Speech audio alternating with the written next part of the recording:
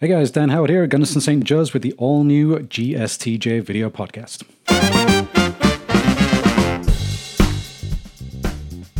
On today's show, I have a chat with two of our awesome behavioral health providers as part of Suicide Prevention Month. We take a look inside the Mamo bus, plus we have some updates on the changes to our campus. Hey, welcome back. Joining me via a quick socially distanced Skype chat are two of our awesome behavioral health providers, Jen Fiegel-Newland and Alyssa Sherwood. Guys, how are you doing? Awesome. Thanks so much for having us. Thank you. So this is our first podcast show ever. And I couldn't think of a better way to start this off in 2020 than a discussion on mental health, because this year has been, quite frankly, brutal. And I know we're not going to know the full extent of this probably for some time, but what are we seeing out there from a mental health point of view? Well, we know that mental health impacts 1 in 4 people on any given day, and that was prior to COVID starting. With COVID and all of the changes that have happened with COVID, the stress of COVID, there really is truly a mental health crisis now, and we've seen upwards of a 60% increase in mental illness, particularly depression and anxiety. They're not able to have the same social connections that they did in the past, and so this really is impacting their ability to be together and get the care that they need. So no doubt there's people watching right now, they're watching this video right now, and they've experienced some feelings of anxiety and concern this year. What are the signs that people should be looking for? And, at what point should people be thinking, okay, these feelings are not my usual self, like, maybe I should go and speak to someone? I would say, look at your day-to-day routines and how have they changed. People who are struggling with depression and anxiety usually will not be able to keep up with their same day-to-day routine. They may not be showering. They may not be eating regularly, or they may be eating differently, possibly eating more or eating less. Their sleep is impacted, where, again, they may be sleeping more or sleeping less. They're not able to care for their children or their loved ones. This may be not planting a garden or not maintaining a yard, not keeping up with household projects, or especially as we start transitioning into the fall and holiday season, really just not being engaged in putting up the Christmas tree or decorating for the holidays or doing those kind of things. That's where we should be concerned. And those symptoms don't have to be long-lived. This can be as short as just 2 weeks in time for it to be significant from a mental health perspective. Alyssa, do you have any tips and tricks? Yeah, so, when it comes to keeping track of your feelings or emotions, you can get as basic or detailed as you'd like. Most mental health professionals agree that there are 6 basic primary emotions, like you're happy, sad, angry. So someone who wants to keep it simple might do like a general log, keep a general log of their emotions, like drawing a happy or sad face on a calendar or in your planner. But we all know that we express way more than 6 basic emotions in a single day. So we're talking about your jealousy, irritation, embarrassed, right? So keeping a mood journal in a notebook could be beneficial. You could document the emotion you felt, when you felt it, what caused it, what types of behaviors happened as a result of it, and what the benefits or consequences were of those behaviors. So hopefully through a mood journal, you start recognizing either healthy or unhealthy behavioral patterns and then change those behaviors if you need it. Mm-hmm. So, I've had my own brushes with poor mental health in the past, and it's something that I'm totally okay with talking about. Because after going through it, I've realized the importance of talking about it. And I think one really useful thing that I found is my wife. And she's going to be watching this thinking, that's really weird. Is it useful? Is that how you put me? But she's very good at pointing out like when I'm not feeling myself or when I'm not behaving myself, and definitely kind of like checking in. What tips do you have for like folks out there to be a good support person for other people? So it's really just looking and managing your signs and symptoms. So those symptoms could be acute, meaning they only last a few days and then disappear after the stressor or the situation is over, or symptoms could be chronic, meaning they last a long time and never fully go away, even after the stressor or situation is over.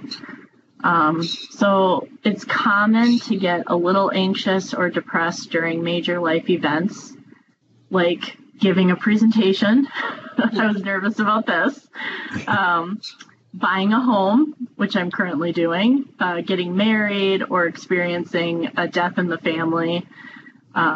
Those symptoms might be, losing some sleep, like Jen said, or oversleeping, overeating, or not eating enough. So usually those symptoms after those big events will go away after the event is over, but sometimes they don't. So I think that that's mainly what you're touching on. So sometimes they stay persistent for weeks or even get worse. Maybe having difficulty falling asleep a couple times a week turns into getting only a few hours of sleep a night. Or maybe not feeling hungry for lunch turns into not feeling hungry ever, resulting in significant weight loss. Or the opposite could happen. Maybe you've gained 20 pounds in a month, which is a big concern right now for the COVID-15 or whatever. So that would be a concern. Other symptoms to monitor would be excessive worrying, problems concentrating, avoiding social situations or alone time, changes in your sex drive, or overuse of substances like drugs or alcohol. And it is really important to point out that people have been using drugs and alcohol as a coping mechanism right now. And I think that the culture that we live in really normalizes the use of alcohol, but when it becomes a necessity every single day, that's when it transitions into something that needs to be addressed. The other part I'd want to say is really we just need to check in with people. It's not uncommon to have conversations about, how things are going, how a loved one is feeling, how someone's garden is growing. Like, we have these normal day-to-day conversations, but at the same time, when we ask someone how they're doing, it's perfectly normal for most people to say, oh yeah, I'm fine, I'm okay, without really then touching on how they're truly feeling. And so having those discussions where we actually talk about how we're feeling so that we can share our emotional state, and it doesn't have to be a therapy session. It doesn't have to be a long conversation. It could be, I'm having a really rough day. I'm feeling really anxious about what's going on in the world. And then having someone validate that helps. It helps us feel connected to each other, even if we're not able to see each other right now. So just making those conversations normal is really what has to happen. So once someone is determined that they should probably go see someone, it's a very difficult conversation anyway, but how does someone start that conversation and start the journey to getting help? Definitely a good question. There's a lot of different routes to take, and I will say, working as a mental health prescriber, most people have seen their primary care provider.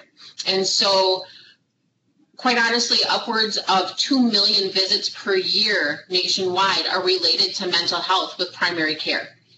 So having that discussion and that visit is very important. We live in a very small town area where most of us know our primary care providers, sometimes quite personally, where we may even consider them to be a friend. And so sometimes it's hard to have that discussion about feeling down, feeling anxious, feeling depressed, because there is this expectation of, well, everything's okay and we're trying to get through all of this. But this is where I would encourage you to overcome those feelings and really talk about what your emotional state is at that time. Share the fact that you're feeling down or depressed or withdrawn, or that things have changed, because your primary care provider is there to help you.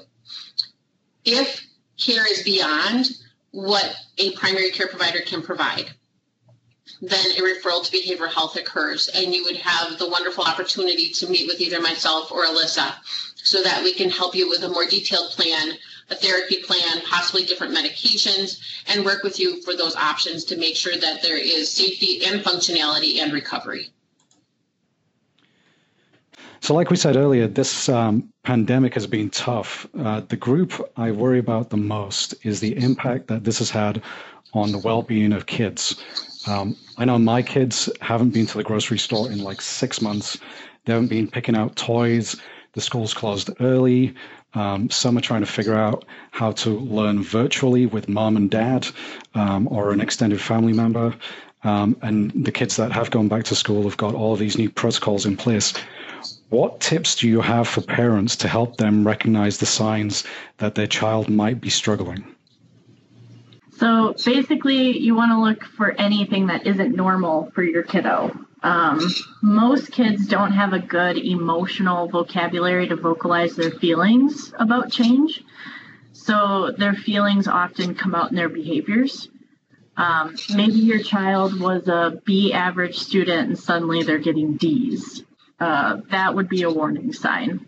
Maybe your child suddenly doesn't want to go to school, but has never had an issue with that in the past. Or maybe they suddenly don't want to go to bed or eat supper. Those would be warning signs. Other warning signs are behaviors like hyperactivity, nightmares, aggression, temper tantrums. Like Jen's kind of been touching on, we have to be able and willing to talk openly and honestly about what's going on. So after an emotional outburst by a child, a parent could say, wow, I'm really sorry you got so angry. I'm really glad you're calm now. Tell me about what's going on. Or I noticed you've been not wanting to go to bed. Tell me what's going on and maybe we can work on a solution together. So watching kids go through change is really hard because parents have this impossible job and think that it's their job to protect their kids from pain. And it is to a certain extent, but it's also not. A parent's job is to support their kid through change so the child has an opportunity to learn and grow. Well, and the hard part is also that a lot of the parents are probably feeling a lot of those same emotions and trying to navigate them themselves. And so how does that all fit in taking care of themselves from a self-care perspective, but then also taking care of their kids at the same time? And so I feel like there's also a lot of guilt that's underlying. Mm-hmm. Exactly. Yeah. So speaking of kids, I know St. Joe's does have a school-based mental health program. How does it work and why is it so important? So in my completely biased opinion, this is the coolest program in the state. This program opens the door for so many students who benefit from mental health therapy, but maybe can't access it due to either transportation or insurance issues. And as a result, I can work with any student free of charge for the student or the parents or guardians, as long as parents or guardians sign a simple informed consent. I meet with students grades kindergarten through 12.